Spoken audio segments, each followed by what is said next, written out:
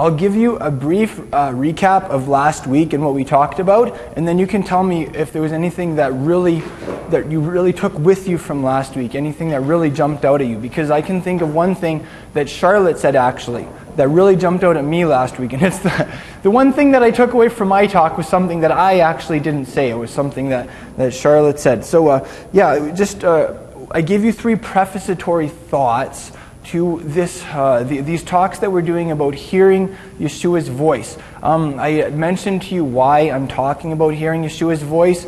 I really feel like it's something that he prompted me to talk about, because I was just sitting there and I was asking him about some things about our community in terms of direction and whatnot, and I just felt like the only thing he would tell me is talk about hearing my voice, teach them to hear my voice.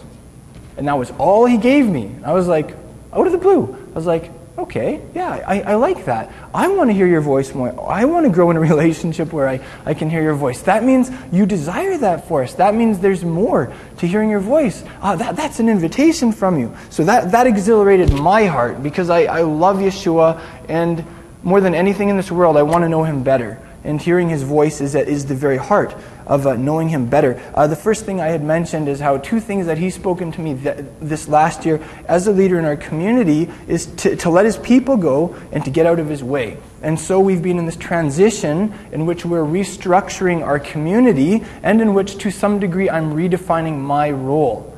This is why, for instance, I want to have multiple groups. I want to be a community that's comprised of multiple groups where I'm not always there. And when I am there, where I'm not always, quote, leading the thing, when I can just be one of the gang. That kind of idea, to make room for Yeshua, to make more room for us to be able to hear his voice. What that means is, if I'm not sitting there talking and teaching the whole time, there might be this silence, there might be this vacuum at times, but that's good, because it's in the silence that we often learn to listen. And sometimes when there's a vacuum or there's a void, what happens? He comes rushing in to fill it. And that is something that we want in our lives. That's something we want in our community. I also mentioned a second prefatory thought just about how I won't always be present as we grow, as we go into our city. And that's why I believe that learning to hear Yeshua's voice and learning how we can teach new believers how to hear his voice is going to be such a critical thing. I had also mentioned that this is something of a time of transition, and we looked at 3 examples from biological life. Organisms that don't stay the same. They grow, they metamorphosize, they change over time. We looked at babies and seeds, and then also Hannah pointed out caterpillars, which is probably the most fantastic example you could think of, because caterpillars metamorphosize in an incredible way. And so we, as a community, because we are an organic body, we will go through seasons of life. We will change over time. I think that's probably a big difference between an approach to community. Some people would call it simple, organic, house, church kind of stuff.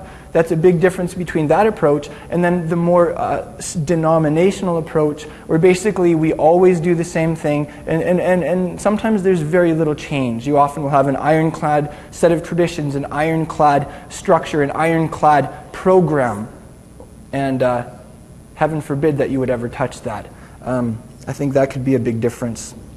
So I'm really happy that we're an organism. I'm really happy that we're growing, that we're changing, that we're flexible, and that we're continuing to talk with each other through those changes. It's fantastic. We looked at 2 passages pertaining to hearing his voice last week. One of them was when the new covenant was probably predicted in more detail than anywhere else in the scriptures. It was through the prophet Jeremiah, and Yahweh, the God of Israel, the creator of the universe, said, I'm going to enter into a new covenant with them, a new covenant relationship with them, in which every one of them will know me individually, personally, from the least of them to the greatest, from the littlest to the biggest, is the Hebrew words. So from the least educated to the PhDs, from the youngest to the oldest, from the, quote, lowest of the classes and the members of society, shall we say, to the upper class. They'll all know me. It's the heart of the new covenant relationship that we have with him.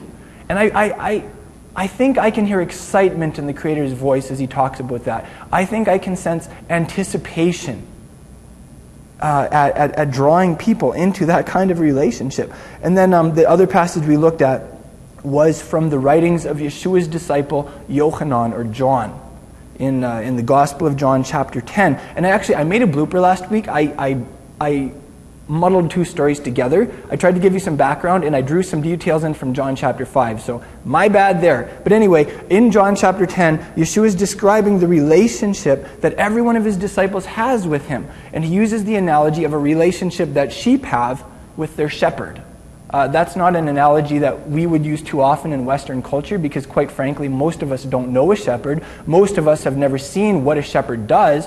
An analogy that would probably be more relevant in Western society would be the picture of a cowboy.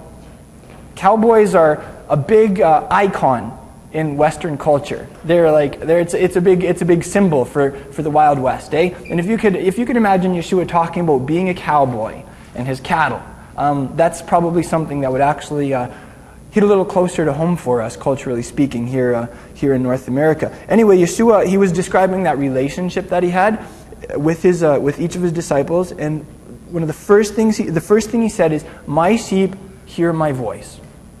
So, if you really want to know if you're his, if someone really wants to know if they're, quote, a Christian, probably the best way to know that is, do I have a relationship with Yeshua where I hear his voice? Not, am I going to synagogue or church? Not even all of these other religious things that people do. Yeshua said the number one thing by which you'll know that you're one of my sheep, that you're one of my disciples, is you'll know my voice. You'll hear my voice. You'll have that kind of relationship with me. And then he listed some other things too. So anyway, that's what we looked at last week. Basically, the creator of the universe is standing there in front of every human being and offering them something. Offering a relationship with them in which they can know him personally, in which they can actually hear his voice individually for themselves. So that's the what. I want to look at a couple of passages with you that I would more call the how. How do we have that relationship with Yeshua? How can we grow in that relationship with him? And I want to look with you at a passage. Again, this is from the Gospel of Yochanan, John, chapter 16. The context of this saying of the Master, the background story, is this is his last night on earth with his disciples before his brutal execution the next day. A scant few hours from when Yeshua says this, one of his disciples who turned is going to come to their secret rendezvous with police. Yeshua is going to be arrested. He's going to be rammed through a kangaroo court, and he's going to be killed for the sins of the world. So this is in John chapter 16. In John 14, Yeshua is saying some things to his disciples at the table. They just finished the Passover supper, which probably went quite late. Then at the end of that chapter, he says, "Come, let's go from here." At that point, they probably leave the house where they had the Seder. They probably exit the city of Jerusalem in the middle of the night, and they probably go to the garden. And it's probably in the garden or en route that Yeshua starts talking about how I'm the vine and you're the branches. They're probably in a vineyard or somewhere where there are vines when he's talking about that. It's a full moon because it's the middle of the first month. So and of course, the month there is on the lunar calendar. So hopefully that just gives us a little bit of context. Yeshua is probably out under the stars with his disciples. It's a full moon. They're probably in a vineyard or a garden. And this is what he says to them in John 16, 13 to 14. He says, "When he, the Spirit of truth, comes, he will guide you into all the truth. For he will not speak on his own initiative, but whatever he hears, he will speak, and he will disclose to you what is to come. He will glorify me, for he will take of mine and will disclose it to you." And I believe that this saying of the Master is the heart of the relationship that each of us can have with Yeshua. You could say it's the how. How does it happen that we hear his voice? And here he says, this is how. The Spirit. A little earlier on in this conversation with his disciples, he says, it's actually a good thing, guys, that I'm taking off. If I didn't take off, I couldn't send the Spirit to you. But if I go, then I can send the Spirit to you. And the Spirit has been with you up until this point, but he will be in you. So Yeshua goes to the Father, Yeshua sends the Spirit, not just to be somewhere in the neighborhood, to be right inside of you, in the very core of who you are. What an incredible offer. I want to break down this concept of the Spirit of truth, because Yeshua says that's how we hear His voice, through the Spirit of truth. To my knowledge, I don't know of any place in the Hebrew Scriptures prior to that where the Spirit of God was called the Spirit of truth. That may have been a term that Yeshua coined. And I'll give it to you in the Hebrew, and then we'll break it down a little bit, because it's very relevant to the relationship that He invites each of us into. In Hebrew, who can tell me what the word for spirit is? Ruach, that's right. Does anyone know what the Hebrew word for truth is? Emet, that's correct. So in Hebrew, the Spirit of truth is the Ruach ha-emet. Can everybody say that? Ruach ha-emet. That's right, the Spirit of truth. And as you know, the word Ruach, which is translated spirit, can also mean two other things. What else can it mean in Hebrew? Breath and wind. That is correct. Why is the Spirit that enters into each one of us when we accept Yeshua on His terms, why is it compared to wind? You can't see it. You can see the effects of it. If you're holy, it'll blow through you. I like that. Yeah. Yeah.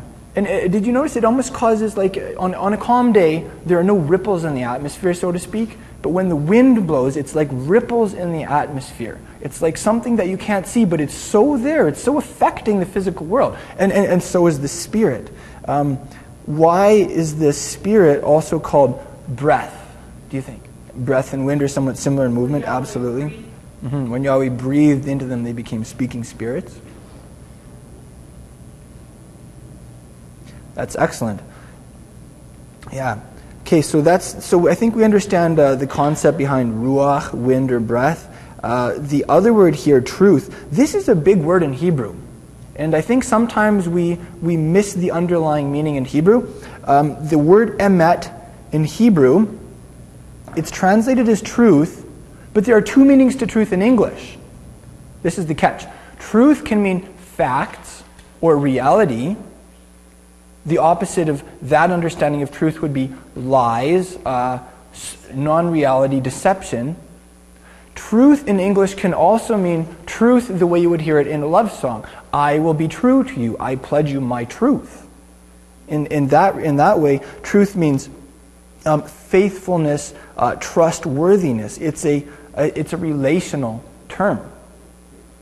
Now, the Hebrew word for truth actually means both of those, but it more so means the second. It more so means the way you would hear it in a love song, maybe on country radio or something like that. The Hebrew word emet, it comes from these three Hebrew letters. I'm going to give you the three-letter Hebrew root word for emet. Aleph, Mem, Nun. Aman. Can you all say Aman?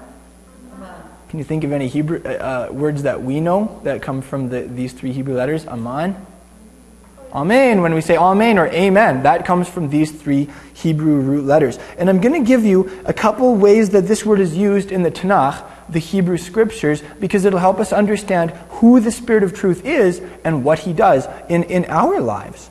In 2 Kings 18:16, doorposts are called omnot. And it's from this root.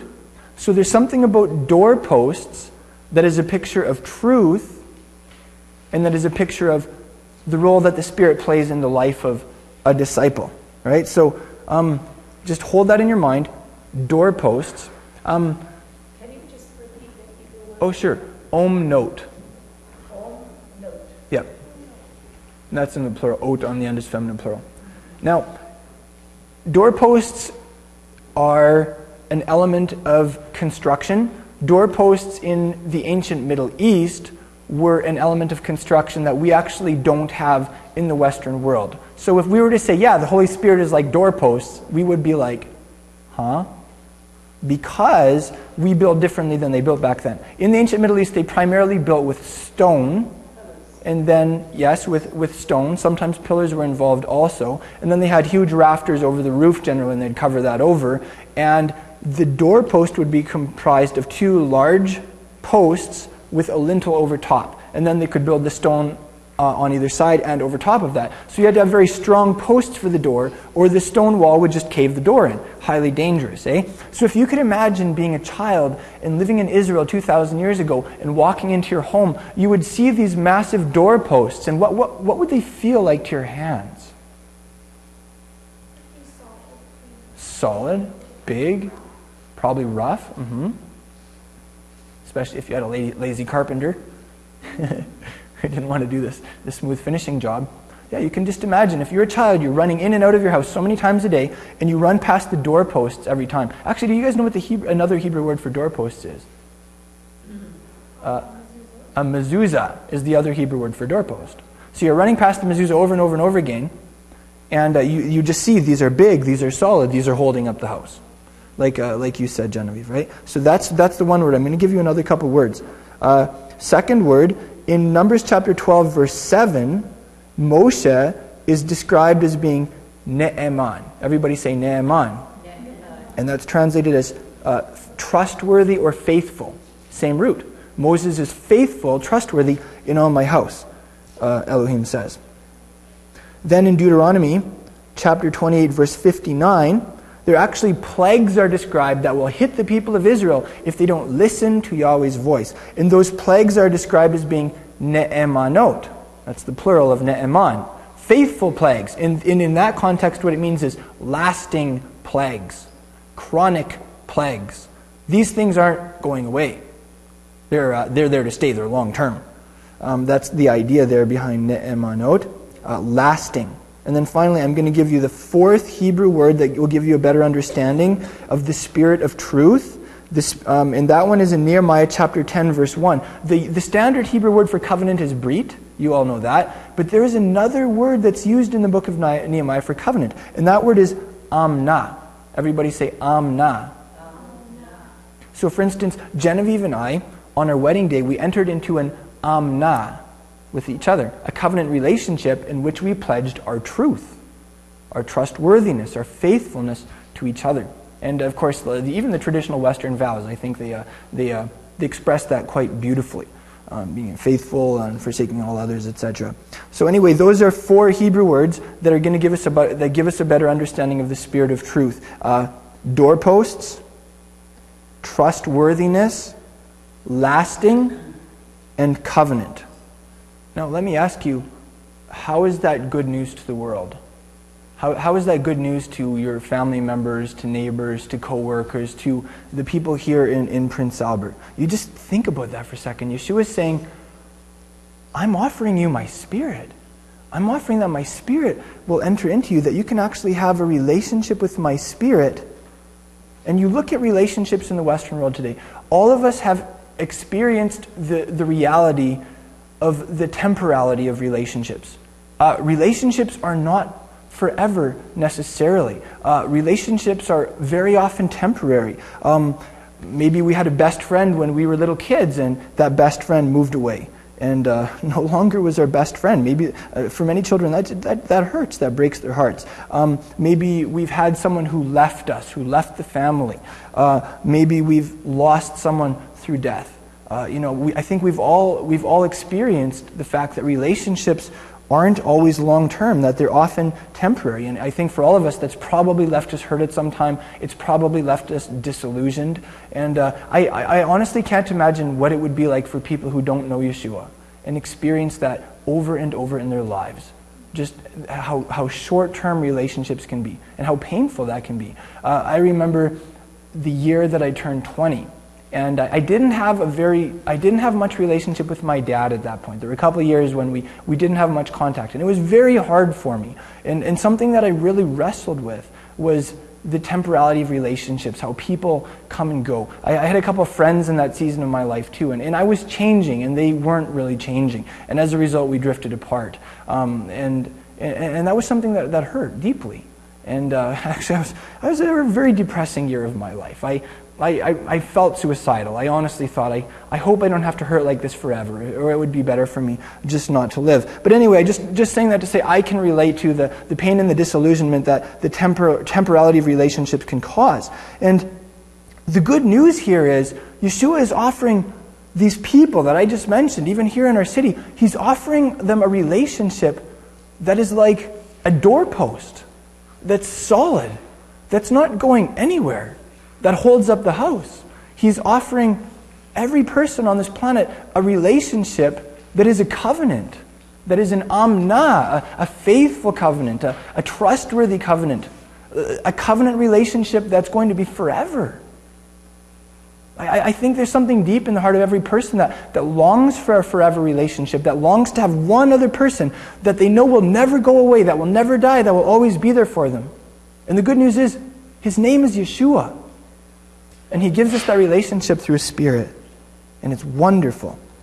So that's the good news from those 4 Hebrew words from the Hebrew Scriptures. That's how this description of the Spirit is so relevant to what we have, what Yeshua offers people, and what we represent. There is another meaning to this word emet, truth. The root of it, aman. There's one other meaning that pictures it very beautifully, and it's the word omen. Everybody say omen. Amen. And it's used in Numbers chapter 11, verse 12, in reference to a nurse, a nursing mother. So when you see a mom holding her baby, nursing her baby, nourishing her baby from her own body, that mom is an omen. And an omen is the same root that we get for this, the Spirit of Truth. The Spirit of Truth is pictured as a nursing mother. It's interesting because in Dutch, oma means like... Right, yes, in Dutch, oma means mother, or even in Hebrew, ima is mommy. So yes, Dutch and Hebrew both have that basic sound in their vocabulary for mother. That's excellent. Here's a really beautiful picture also from the prophet Isaiah, chapter 60, verse 4. The picture is a mother carrying her daughter on her hip. Genevieve, could you do that? I should have asked you about this previously, but I didn't. But could you just come up here and just carry Tirza on your hip for a minute? And it's a picture of the Spirit of Truth and the relationship that every disciple has with the Spirit of Truth. And the word in Isaiah 60, verse 4 takes the form of te'amana. Te'amana. Yeah, sure. If you just want to pick her up, and I know she's a little bigger and heavier, so you probably don't carry her on your hip so often. But so you see how this Ima, this mother, is carrying her daughter on her hip. That's a picture of the Spirit of Truth, the Ruach HaEmet, carrying the little girl that she nursed, that she was the omen of. So that's a picture of the relationship that every one of us has with the Ruach, and that everyone in the world can if they want it. Thank you, Genevieve. We're the child and the Holy Spirit is the omen. Yeah, that's right. We're the child, and the Holy Spirit is the omen. Now, there are women in our culture who didn't grow up with a mom. There are women in our culture who grew up with a mom, and their moms did more harm than good. Maybe they were dysfunctional. Maybe they were abusive. Maybe they ran away from home, took off from the family. Hey, we live on a block where there are kids that could relate to that. I have friends here in the city that can relate to that. And the beauty of this description of the Spirit, this is the good news for the people in our world. Yeshua is offering you the mom that you never had. And this is probably more good news for women than anything. Or for women that grew up maybe with a mom that wasn't very feminine. I appreciate some of the things that the feminist movement has accomplished, but at other times there's kind of been the side to some elements of the feminist movement that have kind of been very aggressive and militant. And maybe some of the girls who grew up with moms who were that way, maybe they didn't want that. Maybe they wanted to be a little softer, gentler, tender. I don't know. But anyway, for people like that, this is a beautiful offer. The Spirit wants to mother you. The Spirit wants to show you what true femininity is all about. I'll just point out a couple more things from this passage. In this passage, Yeshua is offering a relationship with the Ruach, the Spirit, and he I'll list 4 things here that Yeshua says the Spirit does. The Spirit, he says here, speaks to us. That wasn't just for the first generation of Yeshua's disciples. That wasn't just for the inner circle of his apostles. That is for every one of us. He says, he will speak to you. It's not like if you're good enough. It's not like if you do certain things. He just said, that's it. Secondly, he says that the Spirit guides each of us and guides us as a community into truth. And I believe he means both things there. The Spirit guides us into truth in the sense of reality, in the sense of facts, as opposed to lies and deception. The Spirit also guides us into truth in the sense of that relationship with Yeshua where we come to know his true love and experience his faithfulness, and we find our hearts responding to him with that same love and faithfulness. That's not surprising that the Spirit would guide us into a deeper relationship with the Master, because the Holy Spirit is also called the Spirit of Yeshua. Did you guys know that? In Acts chapter 16, verse 16, he's called the Ruach HaKodesh, the Holy Spirit, and in the very next verse, he's called the Spirit of Jesus, Yeshua's Spirit. Acts 16, verse 6, and then Acts 16, verse 7. So the Holy Spirit is Yeshua's Spirit. If you have the Holy Spirit in you, you have Yeshua's very Spirit in you. I almost imagine, what if the followers of Mahatma Gandhi could have his very Spirit in them? What if the followers of the great teachers of the world religions, the Buddha from times past, or the Dalai Lama, or Confucius, or any great teacher, Muhammad, I'm using great like in a very generic sense, right? But what if they could have his very Spirit inside of them? They can't, because that's not how it works. But we can have Yeshua's very Spirit inside of us. Yeshua also says, thirdly, his Spirit reveals him. So if you want to know what Yeshua's Spirit does, the Yeshua's Spirit discloses things about Yeshua to each of us. So I guarantee you, when you hear the Spirit's voice, as you grow in your relationship with the Spirit, he will show you more and more about Yeshua. If he's not, then he's probably not the real deal. You might have the wrong Spirit. And then fourthly, along those lines, Yeshua also says the Spirit glorifies him. That makes sense. Yeshua is altogether glorious. Every glimpse of him that we can ever catch is sheer glory. So it makes sense that as the Spirit opens our eyes to the Master, as the Spirit discloses things about the Master to us, that will glorify him. Okay, I'll leave you in this talk with 6 ways that we can grow in our relationship with Yeshua's Spirit. And then if you have any thoughts or questions, I would love to hear those also. This is more of the how question. Number 1, just recognize that Yeshua gives the Spirit. He is the one who can immerse every human being in his Spirit. Very practically, just say yes to Yeshua. Recognize that he has offered you the Spirit, and just take it. Receive that gift from him that he is offering for free. Number 2, desire it. Quite often, there's several times where Yeshua asked people, what do you want me to do for you? He wanted to hear that person's desire. What does it say in Tehillim and Psalms? Delight yourself in Yahweh, and he will give you your heart's desires. So let it be a desire of your heart to hear Yeshua's voice, to grow in your relationship with his Spirit. Number 3, be open to it. The Spirit is like the wind. And I think this was something you pointed out last week, Charlotte. The Spirit is like the wind. Sometimes the wind comes and goes unexpectedly, when it pleases. Even the weatherman doesn't have the wind figured out, does he? And it's like that with the Spirit too. To grow in your relationship with the Spirit, you will have to relinquish control to a certain degree. You will have to grow in your flexibility. Because maybe I think there's almost this element of spontaneity to the Spirit. Maybe the Spirit will all of a sudden prompt you to call somebody, or to go there, or to read the Word when it isn't the usual time that you read the Word. Something like that, eh? So just that's the next thing I'd say, is just be open to the Spirit. Be ready for that. Number 4, ask for the Spirit. Yeshua said, your Father gives the Ruach HaKodesh, the Holy Spirit, to those who ask him. So simple. Ask. And don't just ask once. Why not ask every time it comes to mind? Every time you feel that desire. Ask. Number 5, if you want to grow in hearing the Spirit's voice, and this is probably true in conversation also, it's great to ask questions in conversation, and then you'll probably hear the other person's voice.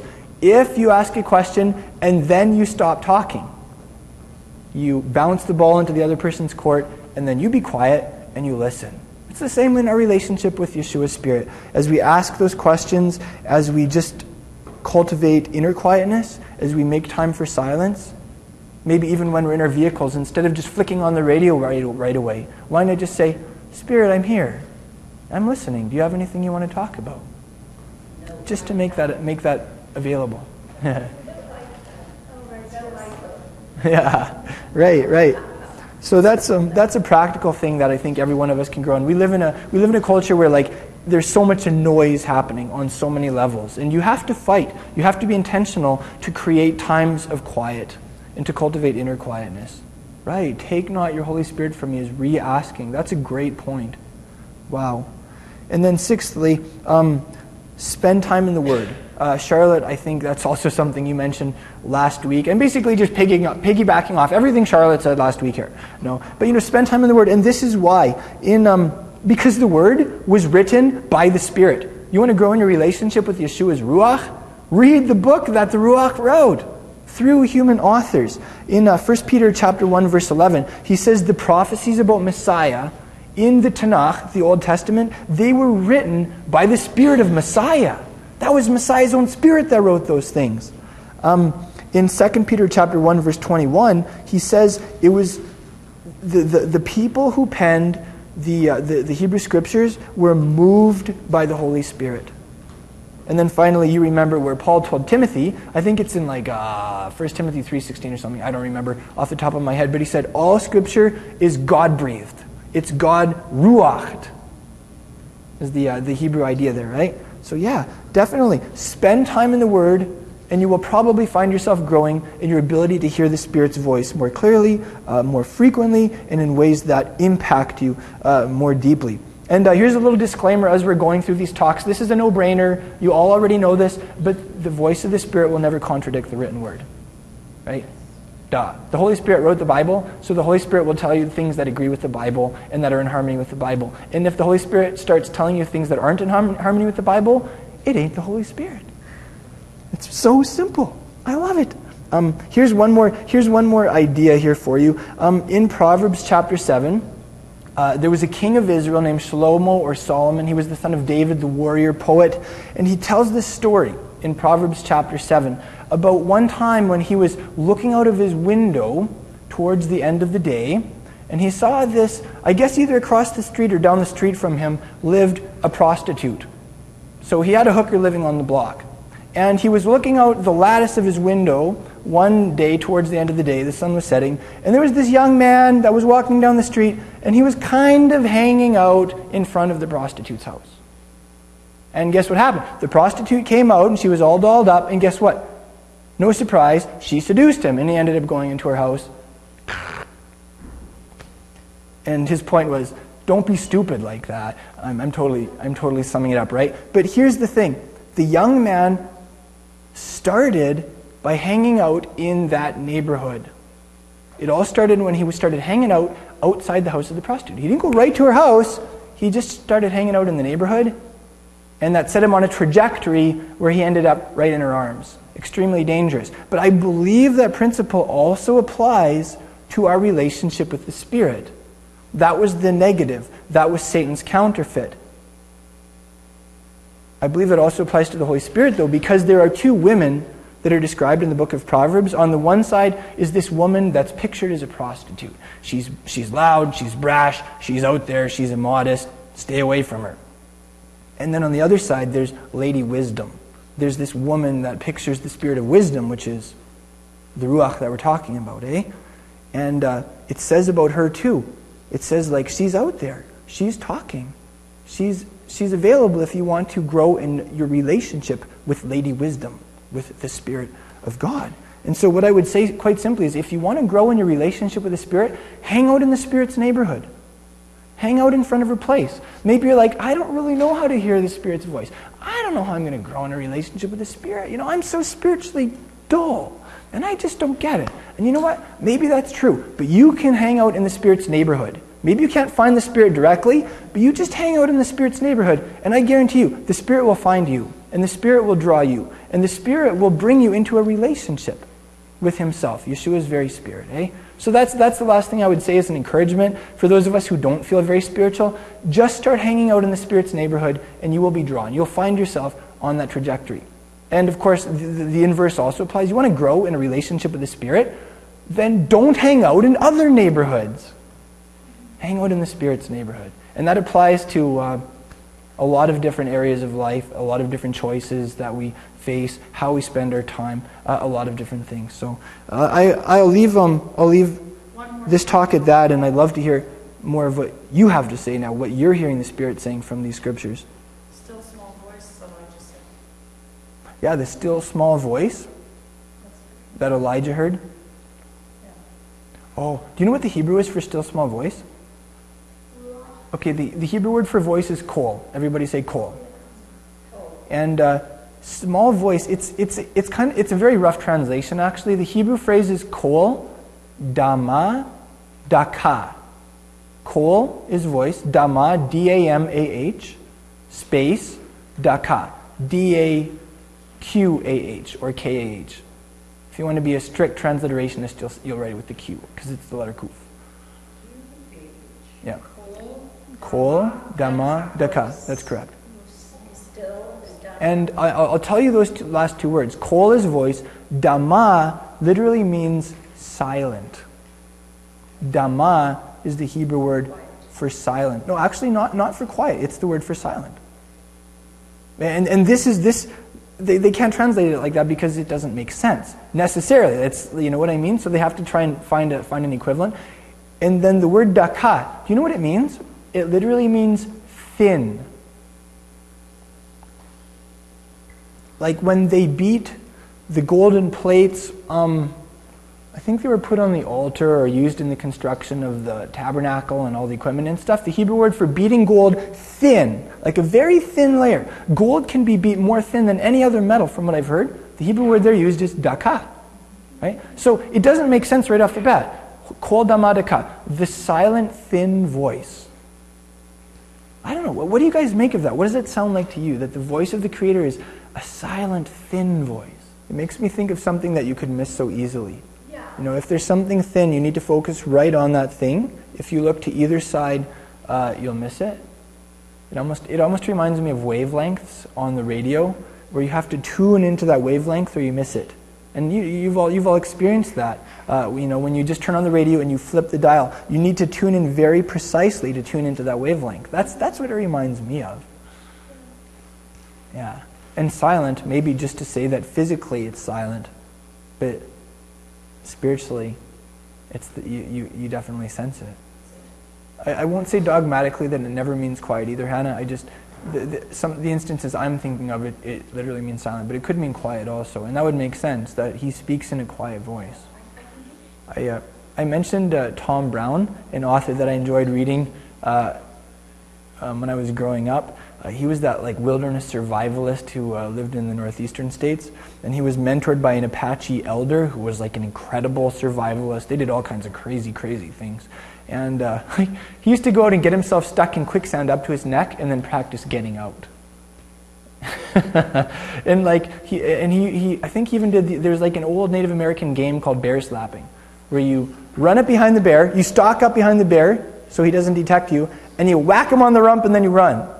And if you get away, you win. And if the bear catches you, basically you lose. And that's a real old game. And he did stuff like that.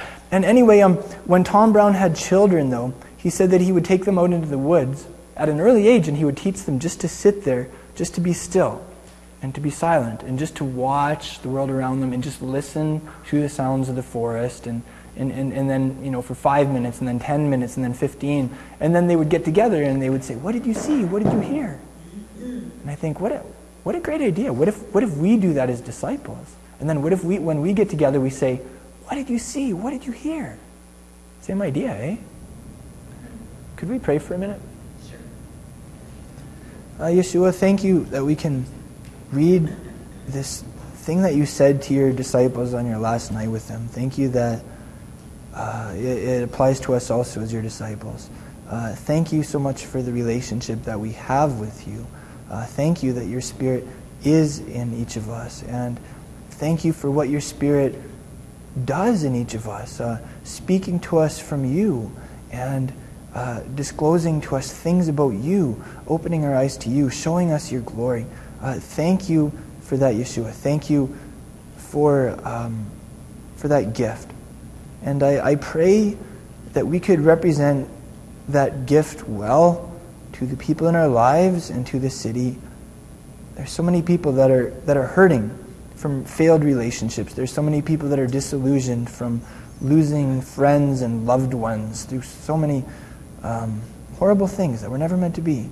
I pray for those people. Please go to those people. Please send us to those people. Please draw them into a relationship with yourself, that lasting relationship, that committed covenant relationship that you make with people, where you show your faithfulness, where you're ever true.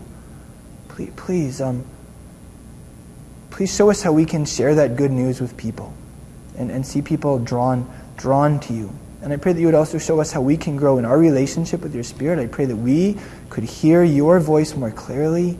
I pray that when we get together, we could be excited about sharing what we have heard of your voice in the last week or however long it may be since we last see each other. I pray that we could grow in that excitement. And thank you for it. Amen. Thank you for joining us in this message. I pray that it's been an inspiration to you in your discipleship to Yeshua the Messiah. Crown of Messiah is a relatively small congregation with a massive mission. We're not just making disciples and teaching the Word of God here in our city. We're also doing that internationally through vehicles such as the internet. It is our joy to offer you these messages for free at absolutely no charge.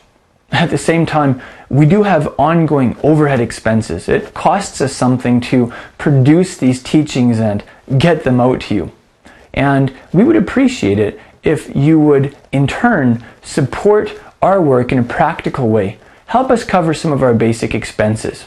You can do that by going to our website, crownofmessiah.com, and going to the donate page, where you can make a one-time donation or you can set up a monthly automated donation.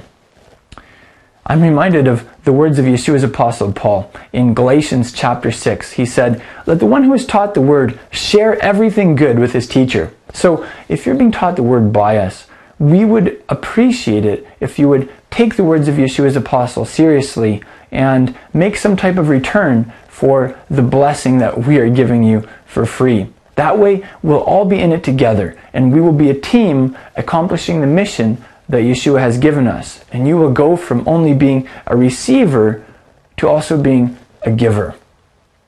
If you're like most people, finances are tight. We understand that. Finances are tight for us too. That's why we need people like you to come alongside us and to back us in the work that Yeshua has called us to do. Thank you so much for making that donation at crownofmessiah.com, and thank you for becoming a team member with us. We appreciate it.